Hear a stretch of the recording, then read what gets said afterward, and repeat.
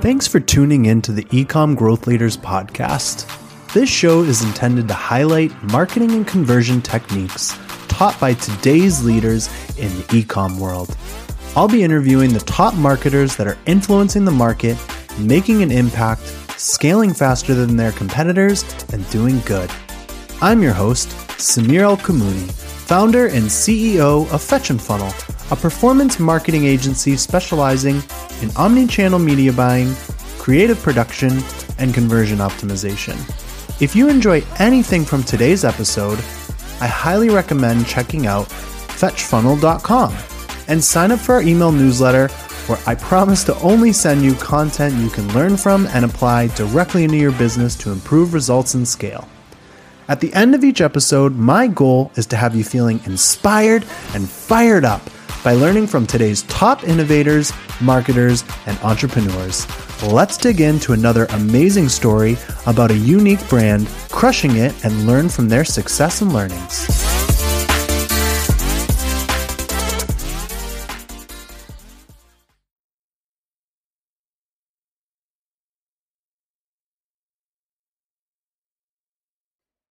Hey everyone, welcome back to an exciting episode of Ecom Growth Leaders. I am super honored to be talking with the great Simon Leslie today. Simon, thank you so much for joining. Simon is the founder and CEO of Inc. Global, which is one of the largest marketplaces to get your brand in front of pretty much the fastest growing audience there is right now, travelers. Simon, thank you so much for joining. I like the great. That's even better than sir. I mean, I'd love to just start off by maybe talking a little about Inc. Global and just having you tell our audience a bit about it and you know what the brand is all about.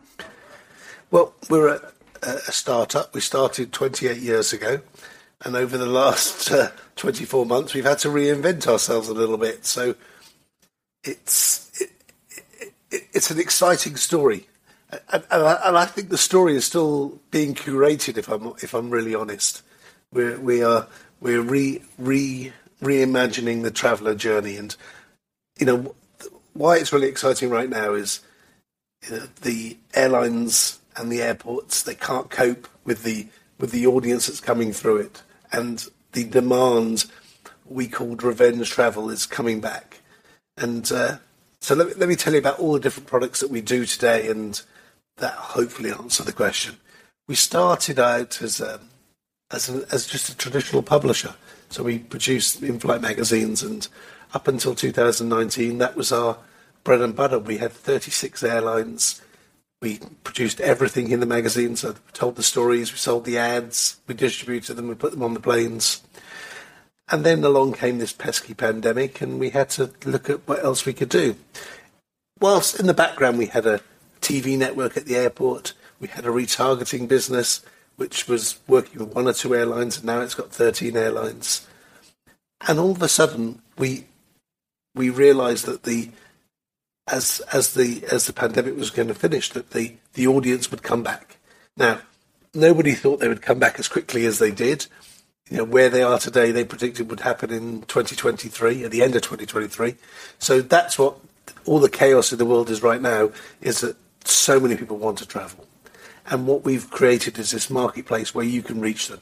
So if you have a brand, wherever your brand is, in whatever part of the world, I can help you get your brand in front of Asian consumers, Australian consumers, European consumers, American consumers, at every part of their journey. Be it inspiration when they're thinking about what they want to do.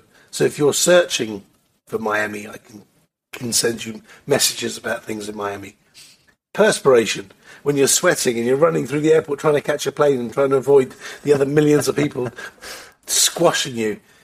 That's our hotspot. We've got the Wi-Fi at the airport. We've got screens at the airport where we're playing our great content every single day.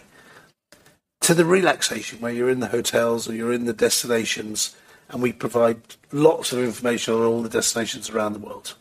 So that's, in a nutshell, what we do. We take you through the journey, we inspire you, and we bring relevant brands to talk to you about what they do as well.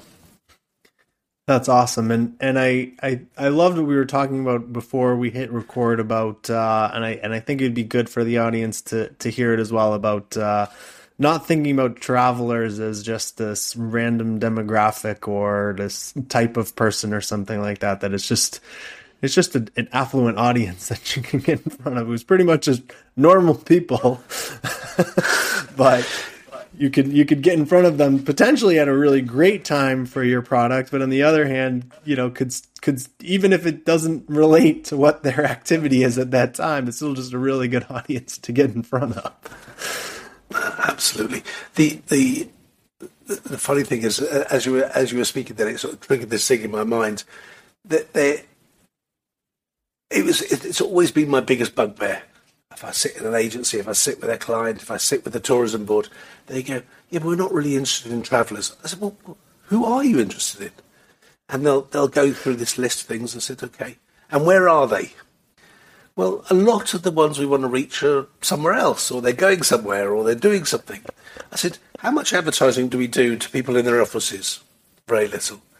When they're sat at home and the TV's on, or whatever it is, there's always a distraction. There's always a skip button, or there's always a pause button. There's always a reason not to have to watch your advertising. I've got these consumers, both got arms, legs, eyes, real people, no bots, no computers, who are doing something that involves having their credit card in their hand, involves them spending money. I mean, you can buy a bottle of water in Costco for 25 cents. You can buy a bottle of water in the corner shop for $1. You can go to a nice restaurant and it'll cost you $2, $3. You go to an airport, you've got to pay $12 for a bottle of water. You think, that tells you a lot about the audience. Yep. That's why I got my water bottle with my filter in it. Saves me $40 every time I get to an airport. But I don't think I've ever been to an airport where I haven't spent $70-$80 on a couple of meals and a glass of wine while I'm waiting for my flight. But it's interesting because it is an audience that's also has the time at that moment as well, right? There's certainly some people that are in a rush and they're running late, but if they're sitting on the plane and they're looking at that magazine, I always see people looking at it and they're absorbing it, right? And it's sort of like, when was the last time that person even looked at a magazine? And right, and I'm sitting at the airport and I remember just recently there was a great watch ad, a huge banner, and it was this really great ad, and it was very, aspirational, and I immediately looked it up on my phone and was looking at that model and how much it cost, and then boom, of course now I'm being retargeted to for months on end, right? And absolutely. And the other thing is a 2 or 3 screen issue. So if you're sat at home, you got your laptop on your lap, you got your phone on your lap, you got 2 remote controls. There is this, people imagine that you're in this very relaxed state. You've got a lot of competition for your eyeballs. When you're in the airport, you've got the same thing, but I've got the Wi-Fi, so when you want to log onto the Wi-Fi, I've got a message that I'll deliver you. So I've managed to capture both screens. So if you're on your screen, I can talk to you. If you're staring up at my screen with my watches, I can talk to you. But also I can tell stories. And that's the thing that I think is really important to brands today. Look, over the next 6 months, doing whatever you do in whatever industry you do is going to get tougher. And you're going to have to change your margins, you're going to have to change your story, you're going to have to do something. And it's going to be really important that you spend your money wisely targeting the people you want to reach. And I think the thing that sort of the underlying message I want to sort of leave with you and the listeners is, I've got your client. I've got them. I don't know what message they're going to react to. I don't know what they're going to buy, but I've definitely got them because I know you want this guy. He's got a nice suit on. He's got nice shoes. He's obviously got a few dollars to his name. What we're going to sell him next is up to you. Yep. Yeah. Especially with the current gas prices and the price of flights happening right now, it's everything's expensive. Yeah. And now you could also market to someone who's sat at home, who's not travelling, who's not going anywhere, who's got no money anyway, and it's still searching for something else. Yep. Yeah, you got it. But I love that you talked about storytelling. I love to kind of dig into that. I mean, talking about the importance of storytelling, but how like, how do you have any tips on how brands should be telling their story, so that makes them stand out just from everybody else? I think it's all about trust. There's so much noise, and the thing that's going to differentiate your brand from the next brand is the trust.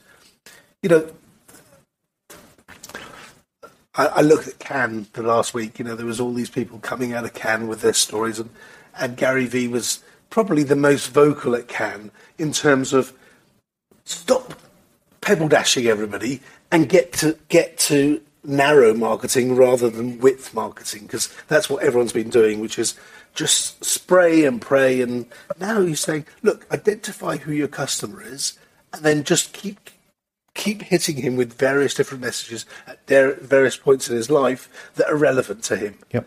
Because if you do that, you're going to, at some point, he's going to convert and be a customer. And I think that's what the story's got to be.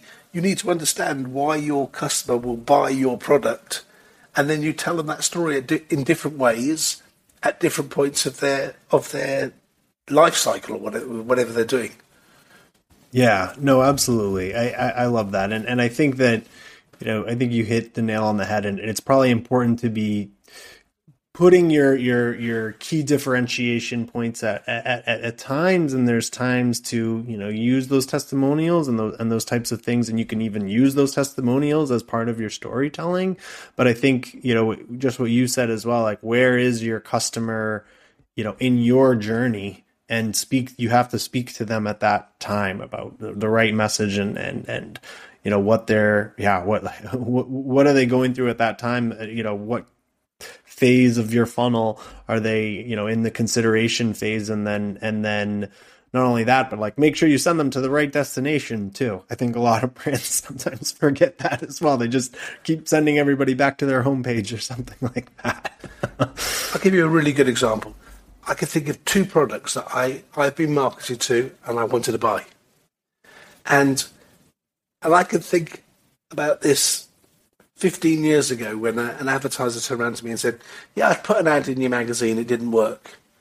And the first thing my salesperson wanted to do was go, well, let's give him a cheap ad and just resell him and give him another one to try again. And I said, no, I want to understand what went wrong, because he had a great offer. It was, we ran the ad, it went in the audience. So I started following the cycle. I phoned up the telephone number, I tried to book it. Guess what? They couldn't book it because they hadn't told their answering service that this product existed. So unless you follow the chain through, like you said, to the right place, you don't know that something's going wrong within the cycle. Now, they're blaming the media, they're blaming the agency, they're blaming everybody, but actually it was an internal issue in their own business. I tried to buy round ball ice cube makers. Mm-hmm. Great, they got me. I've just bought a whole new drinks kit. I thought, I want one of those. I go through the process. Oh, I can't check out properly. I'll go to Amazon and buy it. So you guys did a brilliant job of inspiring me to buy something, but then I went somewhere else and bought it because you didn't do a good job at being able to close the deal. Yeah. Yep. Yeah. Super important. You got to be testing everything you set up. I mean, it's an interesting one because I'll even ask clients sort of when was the last time they checked out on their own website, right, and gone through that process. I mean, we had a client who had rebuilt their website entirely onto a new platform, and like we couldn't add a ton of products to cart. Like it just wouldn't even work. And it was the exact same thing. They were sort of blaming us. The media spend wasn't performing very well. And then we were like, we can't add to cart. Forget the checkout. Yeah. So yeah, I'm with you. But I'm curious as we're talking about, mixing the media mix up, right? I think it's super important in this day and age. Everyone's interested in getting out of Facebook or spending less there, and they're trying to figure out where to go. I think a lot of brands are getting shiny object syndrome, let's call it, right? And they're like, let's try TikTok, or hey, we thought about Pinterest in the past, but we never did it. Should we try that? And I'm curious sort of, what role should some of the traditional media play? 'Cause I know you do quite a bit of traditional media, but then also sort of the more programmatic type of marketing as well. I'm trying to design the perfect campaign now. And we're testing, because we've got so many different platforms now, we're testing different ones with, do we add an influencer in here? Do we add a TV ad in here? Do we add a magazine ad in here? Do we add an editorial piece? Do we do a piece to camera with the CEO where they talk about their brand in a talking head type piece? And what we're seeing is the more media you mix into the mix, the more touch points that people see your brand, the better your storytelling is, the better results are. I mean, we're seeing unbelievable results on TikTok through the programmatic. Only a few of our airlines are plugged into TikTok, but the ones that are, some of the campaigns are getting insane views. Now, does that mean that's converting to business? Who knows? But in terms of making sure that we're getting brands in front of the audience they want to reach. What I'm doing is I'm filtering airline audiences on top of TikTok. I'm filtering airline audiences on top of Facebook. That gives you an advantage that Facebook and TikTok don't even have, because they don't know that those people are, the cream of the crop in terms of consumer. Well, and they wiped out all the third-party data, right? That's the Cambridge Analytica scandal and whatnot. And then Facebook said, okay, we're done with all the third-party. And actually, that was when we started getting the best results from Snapchat, because Snapchat still had the data logics and the Visa and the MasterCard and all the third-party data, right? But and so they've wiped that out. And it's interesting, because I think that's a lot of the preaching that we'll do to clients around programmatic, right? Is because these platforms and everybody has first-party data, and that's great. And certainly Google and Facebook probably have some of the best first-party data out there. But when you marry the first-party data with the third-party data, that's, I feel like, where the magic happens, because you can build these highly targeted audiences that are, that are, to your earlier point, like the right person, and getting your product in front of them at the right time. Absolutely, and I've got, I think one of the things that differentiates us is we found the wizards, the Wizard of Oz, right? The guy behind the curtain. How does he make it happen? We found a good number of those on each continent, and they know how to work the system, and they know how to make sure that we're getting better results. And you don't have to spend as much money to get the better results, but it's still a leap of faith with a lot of advertisers, because they're so scared of coming off the crack that they don't want to change what's giving them enough of their return. Yeah, no, and that makes a lot of sense. And then I feel like we were kind of talking about it earlier, and I think you just touched upon it briefly, but I want to dig a little bit deeper into it. But we're talking about programmatic or businesses trying to expand into other channels, no matter what it is. You touched upon that they have to be doing the storytelling, they have to be getting the right content in front of, the right creative in front of people. But how I think it's an important piece to also mention, like, you have to give it an honest shot too. You can't just use this one piece of creative. Hey, we know this worked on Instagram stories. Let's roll it on a TikTok. Oh, it didn't work. TikTok's not for us. Exactly. Or whatever channel it is. I've been saying that for 30 years. People would give me an ad that they ran in the local newspaper or the local magazine, and they put the same ad in an in-flight magazine. I'm saying, it doesn't take that much longer to just do something for the audience. Talk to your audience the way they want to be communicated with. I think that's why influencer marketing works so well, because they understand their audience so precisely. And they go, I see a lot of campaigns on influencer marketing, and they go, I'm not going to promote this. I'm going to waste your money. They're confident enough to say, I'm not going to do it because my audience will just reject me. I'll probably lose a load of followers because I've promoted something that doesn't match with my own beliefs. Yeah. And it's the same with advertising. If you don't create a message which is, and it's not one, by the way. Yep. We have one client that gives us 127 different versions, and they're measuring them all. I mean, it takes us longer to put the things up than the ads run for. Yep. Yeah, no, absolutely. And that's too much. That's overkill, because you can never really measure properly. But it is you've got to do a lot of testing to get it right. But once you find the formula, it's you don't have to switch it off. We've got clients now been running a year, and the ROAS is just off the Richter.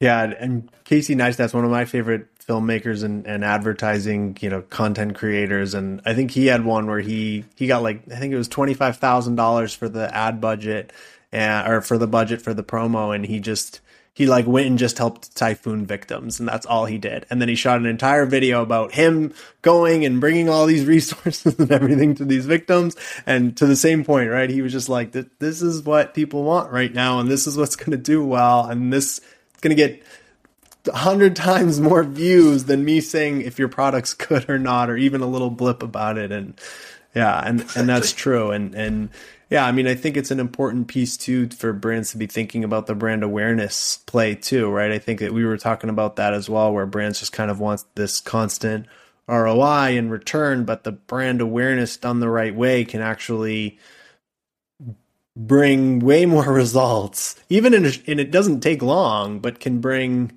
a lot better results than just sort of going after this conversion and trying to push the sale and trying to push, someone to purchase the product. I wouldn't want to be a CMO in the next 6 months. I think their careers are always pretty short. I think it's 8 months for a senior, for a major corporation. But right now, they are going to be so scared about making decisions and doing stuff, which is the ones that will win now are the people who are brave enough to really take some chances. I hope to see that brands suddenly say, we're going to start increasing our budget. And they're the ones that are going to win this year. And if it carries on into next year, they're going to have to start doing things like, say, which are relevant, current, in line with it. Give away free gas, give away food VAT. I don't know. Do something which is going to say, our brand cares about our consumers, and we're everything we buy, we're going to donate $500 to somebody's gas and electric bills. And I think the whole marketing approach, this is the other thing that came out of Cannes, was this whole greenwashing stuff is not working. It's about sustainability. It's about how do we keep going year after year after year, because no one cares. No one cares that you're donating a pair of shoes to somebody else, because that doesn't affect me and my community right now around me. I want to see what you're doing right here. What you're doing in America. What you're doing in Paris. What you're doing in Rome. Yep. That's what's really important right now. What does your brand stand for? And I think there's a lot of re-education that people have got to do. And then you've got the destination marketing, which I'm obviously very, very close to. If I was a destination, I'd probably sit on my hands and clap them right now, because I can't even cope with the queues coming into my city. I'm trying to go I went into Paris last week. It was an hour and a half to get out of the airport. I mean, that whole experience, the joys of going through just to get to your destination is uncomfortable. So there's lots of work they've got to do to make the whole buying experience a better place. Yep. Yeah. I just flew through Dublin, and people couldn't get into the airport. That was the whole thing happening there right now. They make you queue outside in the rain. It's fantastic, right? Yeah, you got it. So, I mean, I'm curious on that note too, though, for brands to be, I mean, I guess on that note, like for brands to, be not trying to follow the trends and trying to stick out themselves, right, and differentiate themselves. I mean, do you have any, advice for them on like how to be thinking about that, or how to do that? Because I think a lot of brands, it's just so easy to be like, oh, we'll plant a tree, or we'll do the thing, or whatever, right? Or we'll do the carbon neutral shipping, or whatever it is, right? And I'm not saying that stuff's bad, but like that's the bare minimum bar here, right? Like, that's not the reason I'm buying your brand. Exactly. That's not what I'm really interested in. And I think consumers are becoming, and if we do go into recession, they're going to be less and less bothered about that. They want to know, can you get that price down? Can you make it a bit cheaper? Otherwise, I'm not going to buy it. Yep. So I think there's a whole re-education, and I think there is no trend. The trend is there's no trend, and you're going to create your own trends, and that's what happens when markets get a bit tougher. Is that those who are brave enough to do silly things or do things which are going to, I did a campaign, or we were working with the tourism board to run a campaign that plays at 8:00 in every city across the world. So if you're in Times Square or you're in Shenzhen, at 8:00 at night, this same ad will run. And then we've got drones taking video of each of the ads as they're playing. And then we'll make a video of it, and then obviously that will get some viral follow on it. That's what I want brands to do clever things like that. And then, get to the beaches. And, we one of the funniest ones we ever did was, there's this thing between the Brits and the Germans. The Germans always put their towels down first. They get to the beach first to put their towels down before the Brits get down. So we just got a load of towels done with EasyJet, which is the airline. And we went down and we just plastered every beach with, this is a British chair. This is a British. And that, again, then you get your exposure, you get your noise, and you get people talking about what you're doing. And I think that's a trend that you need to create, is by being different. Yeah, you get a bunch of free PR, you name it. Yeah, but absolutely, it's interesting because I feel like I've been coming up against this hurdle recently, even with some of our own clients. And I think you work with a lot of, I know that you work with a lot of, very prominent brands that are, probably wanting to withhold some sort of status or, high quality, of luxury feel, whatever it is. But then they're almost afraid to sort of step out of the box and be a little goofy and, be a little bit silly. And it's interesting because my assumption is this is why a lot of these luxury brands are actually avoiding TikTok, because they're like, well, we're not going to do silly dance routines and snap of the finger and outfit changes and different things. Right. And they're like, well, we're going to avoid that altogether because it's not for us, or it's not a playground that we can play in. But you guys have come up with so many different unique marketing campaigns over the years. How do you kind of convince brands to be able to get, be willing to do out of the box type of campaigns like that do have the virality component and do perform so well because they do have a level of humility and, excitement and things that people will be talking about versus just that luxury, oh, that's a nice aspirational thing, but I'm not going to tell anybody about that. I think that every major brand, and I hear this from multiple agencies, are really scared right now. Scared to do anything that's out of the box. And I think what that does, it presents opportunities for smaller, niche, unique, fearless brands to grab this moment. And I'm working with as many as I can to encourage them to take risks. We did a deal today with a couple of tourism airlines and airports. We put it together, and we really are going to push the boat out in terms of cabs, billboards, airports, drinks gardens. Bringing part of a United States destination into London, into a tube station.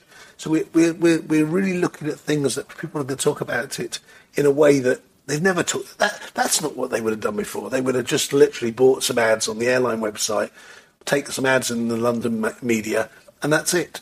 We've done a whole campaign which follows the consumer. Anybody searching, not just for that destination, but any destination within, spitting distance that they might be thinking of going, and saying, right, this is the message we're going to do. We're going to encourage you to come and try this as a destination. The beautiful thing about what we can do then is, because we're working with the airlines and the airports, we can actually show uptick in terms of how many more people bought tickets, how many more people visited that destination. So we really are giving them a fantastic, not just a marketing campaign, but actually right the way through to the same as you would do as a return on investment. But I can physically see how many more tickets we sold. Yeah, that's awesome. And that's a lot of the programmatic angle. I feel like too, right? A lot of people are kind of looking at it as display and view through, but I think there's a lot of these types of campaigns that you can actually measure a lot. Like you can measure a lot of performance and Yeah, and really see results from. Performance isn't about results either. Right. So I just want to. It's a challenging conversation to have with a marketeer. I used to have an advert on my wall in my kitchen when I was 18, 19, which was a Sunseeker ad, and it said, "Many dream but few achieve." Now that advert did so much for me in terms of my career, developed my belief system. I didn't buy a Sunseeker until I was, or even own a Sunseeker until I was like 40. Right, so it took 22 years for them to get a return on their investment to me. But they got it, right? And that's, is that the buying cycle? How many people buy a Sunseeker? Not that many. But just any brand, you do not know when your consumer's going to be ready to buy. And you don't know if, my kids went on that Sunseeker. They love that boat. Maybe they'll buy that boat when they get a bit older. But that's real marketing. That's how marketing works. It isn't just about, well, I spent $10, I want $12 back. Because that's not what it is. Because that's just saying your whole brand marketing is short term. I'm not going to be here in 10 years' time when I'm going to be selling the same product. I am literally selling a product and I expect to be gone out of business within 2 years. Yep. And that's what your marketing is telling people. And I think people have got to go and take a hard look in the mirror and say, no, that's not what it's about. I'm here for good. I want this brand to be around forever. And that's not what your marketing message is telling people. Yeah, no, I love that. And I mean, I think it's interesting too, because like as right now, everyone has this fear of cookies disappearing in the near future and online privacy and, not being able to track results as much or right. And all of those types of issues. And everyone's coming with like, the issues that it poses for their business, but, they don't really want to talk about the opportunities of overcoming those challenges with really unique things that could actually have more success than sort of the direct to consumer traditional, just got to get a purchase and a high ROAS and go. And like you said, very short term, mindset behind it. The only measurement that matters is your business growing. Does the marketing that we're doing for you, is it helping you grow today, tomorrow? And because there's this, if it is a long-term business and it isn't just about, you've got to get through this month and sell enough widgets, then that's fine. But if it's a long-term buy, if it's a long-term business with a long-term storytelling, then that is all about marketing. And your marketing cannot be short-term marketing. It cannot be, I've got to sell enough widgets. Because that doesn't last forever. Yep. Yeah, no, absolutely. I'm curious, what excites you the most in the year ahead? I hope there's a huge recession. Because if there is, I'm not taking part. And because I think there'll be fantastic opportunity for us to work with amazing brands to do some amazing things to get the market share. I remember in 2007 or 2008, we worked with a brand called Untuckit, which everybody knows now, but back then no one knew who they were. They were just two ex-bankers who created these shirts you didn't tuck in your pants. And I saw lots of cool brands come out of that period, and I think we'll see that happen again now. And we're going to help them do it. We told their story. They realised that they wanted to reach people like them. They spent most of their life travelling around, going to conferences, events, and business meetings. And we were the de facto supplier. That was just one product back then. With all the products we've got today, we really can help tell people tell their stories. Yeah, that's awesome.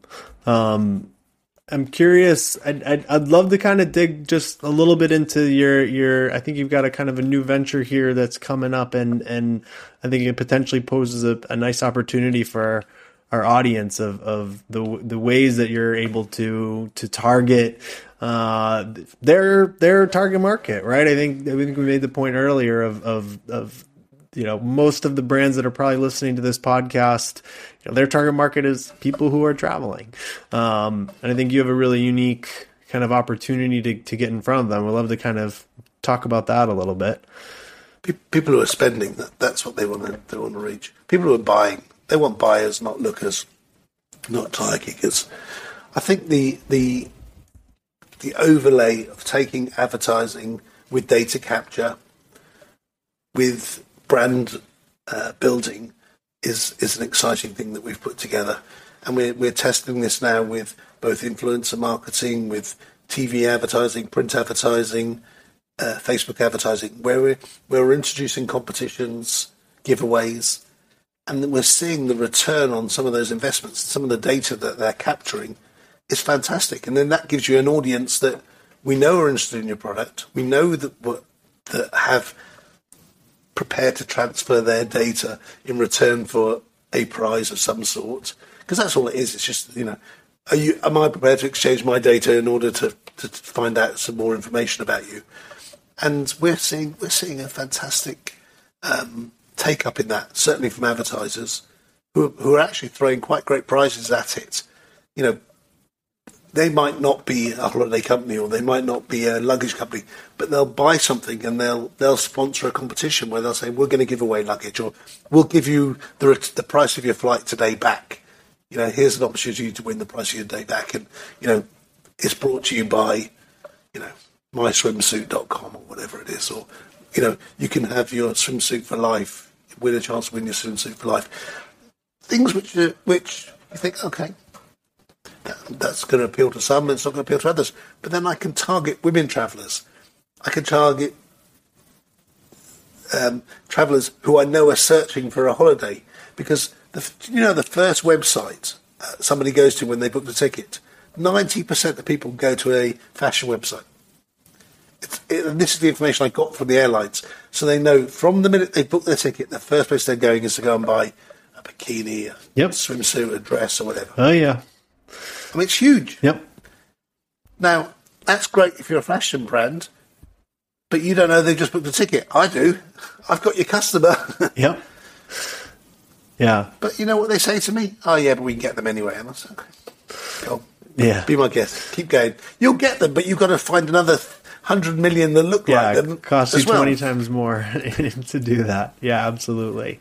And yeah, I mean, and it makes sense, right? You're gonna travel in the middle of winter. You're not going to a department store and buying a bathing suit in the winter, right? It's impossible. We've all been there. Yeah, no, it makes sense. And I think even other brands who aren't travel specific to your point, right? You don't need to be the bathing suit. You don't need to be the suitcase. You don't need to be any of that. You can just be a normal brand, and your audience is still, you still, like, to your point, you still want someone who's willing to spend money, and they're intelligent, and at some point, right, they've done enough research to book a flight and all those types of things, right? And so, yeah, I can tell you some of my biggest advertisers, Zenny, eyewear. Okay, they do sell sunglasses, but most of the stuff people buy through us are just eyewear. They're not a travel brand, but this has been they've been supporting this sector for 4 or 5 years, and they've grown tremendously. Are you going to say, oh, we attribute all that to the travel sector? No, but it certainly helped. And that's the way you should be looking at your marketing, is like, okay, if I do all this stuff, my performance should go up. If I do a lot of stuff and, okay, I've made 2 or 3% growth, but you're not building a brand, you're not building a business. Yep. Yeah, no, absolutely. I'm curious, what advice would you give to other founders that are trying to break through to certain ceilings, right? Maybe they're trying to break the 5 million mark, or the 10 million mark, or the 20 million mark. I always used to have people come to me and go, can I do what Untuckit are doing? And I go, sure. Spend a couple of $1 million. You can. Well, I haven't got that. I said, well, then you can't do what Untuckit did. And that's the thing. I need founders who are going to be brave. We turned away a couple of clients this week who didn't have enough money. I said, look, go away. Don't wait. We don't want to take your money off of you. Because it's very hard. It's very easy for me to take the money and go, okay, I spent it, you didn't get a return. But I want to do a proper job. I'd rather you go away and go to your investors or find somebody. Let's do something properly. If we do something properly, we'll then be able to deliver something useful for you. So I really would say to you, just make sure you're not just bootstrapping your business. You've got the right action plan. Sometimes it takes time, you've got to build it up, and you've got to do lots of stuff to get there.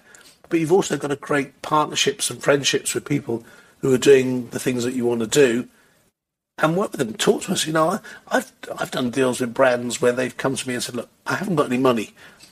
I'll give you some equity. Or I'll give you something, and can you help me promote this?" We've done that as well, and we've had some great success with that.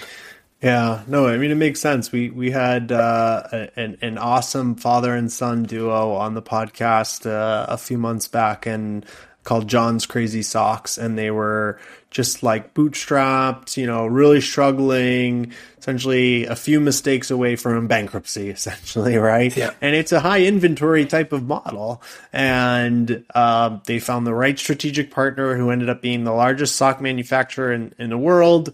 They made some large investments in it as well. And like literally now they're the largest sock retailer in the world, I think, or something like that. Amazing. Right. And yeah, and it's important, right? And I always love when they say on Shark Tank, right? Would you rather have, 60% of this huge business or 100% of nothing, or whatever the numbers are, right? And it's so true.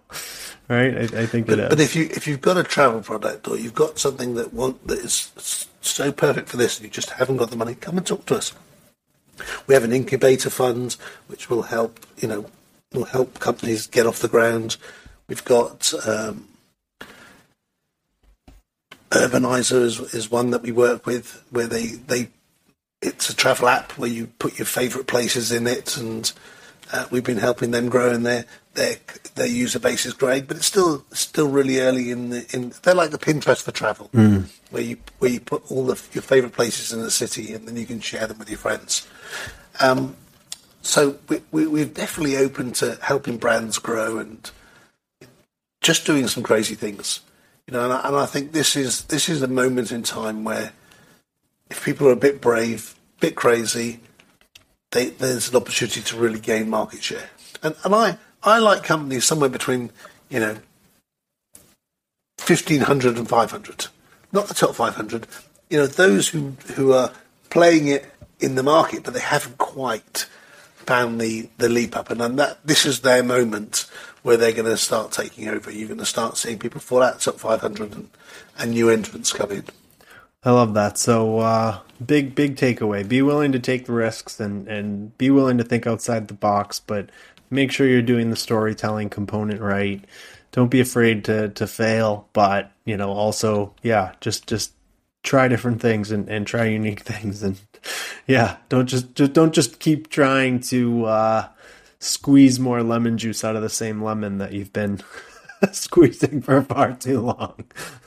Find your bravery muscle. I mean, it's one of those things that someone told me a couple of years ago. It's a muscle that's not been used enough, and it's not strong. And the more brave you are, that muscle gets stronger. And you know who your customers. I know you. I know I've got your customer. I know I've got your audience. You've just got to convince me to get that message in front of them. Love it. In closing, any good book recommendations? Anything you've been reading lately, or anything even previously that you'd recommend?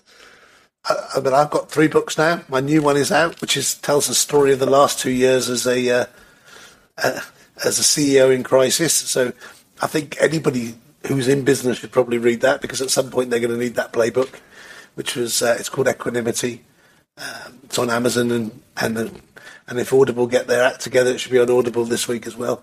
And I've got to say, if you are going to read that book, listen to it. The narrator is an English National Opera thespian, and he just does such a brilliant job of telling the story and the emotions and everything that I went through as well, which is lovely. Awesome. I'm a big Audible guy, so I'll get it the second it gets on there. Good man. Thanks so much, Simon, for being on here and giving such great advice. I really appreciate it. No, I really enjoyed it. And again, you can find me all over social media. Reach out. If you've got an idea and your bravery muscles not kicks in, let's talk. And definitely encourage everybody who's thinking about it or in the market to check out Inc. Global. It's Inc-Global. You can pretty much find everything about them there and their other businesses or sectors, I should say. Simon, again, it's been an honor, and thanks again. Thank you.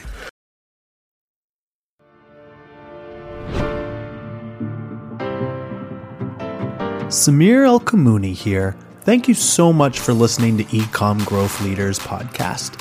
If you are a successful brand that is crushing it and would like to be on this program, please visit go.ecomgrowthleaders.com/podcast-guest. If you got something out of this interview, please share this episode on social media. Just do a quick screenshot with your phone and text it to a friend or post it on social. Ecom Growth Leaders is sponsored by Fetch and Funnel, a performance marketing agency specializing in omni-channel media buying, creative production, and conversion optimization. We've partnered with 100 plus brands and generated over 500 million for clients using our trademarked Fetch and Funnel method. We have tons of content over at our blog, fetchfunnel.com/blog, and also some amazing ebooks like How to Crush Your Competitors and How to Produce High Converting Creative. Thanks again for listening to Ecom Growth Leaders. We are regularly putting out new episodes and content, so to make sure you don't miss any episodes, go ahead and subscribe.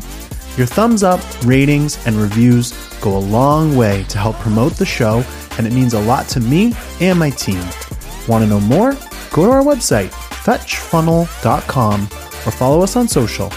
Thanks again for listening, and we'll see you next time.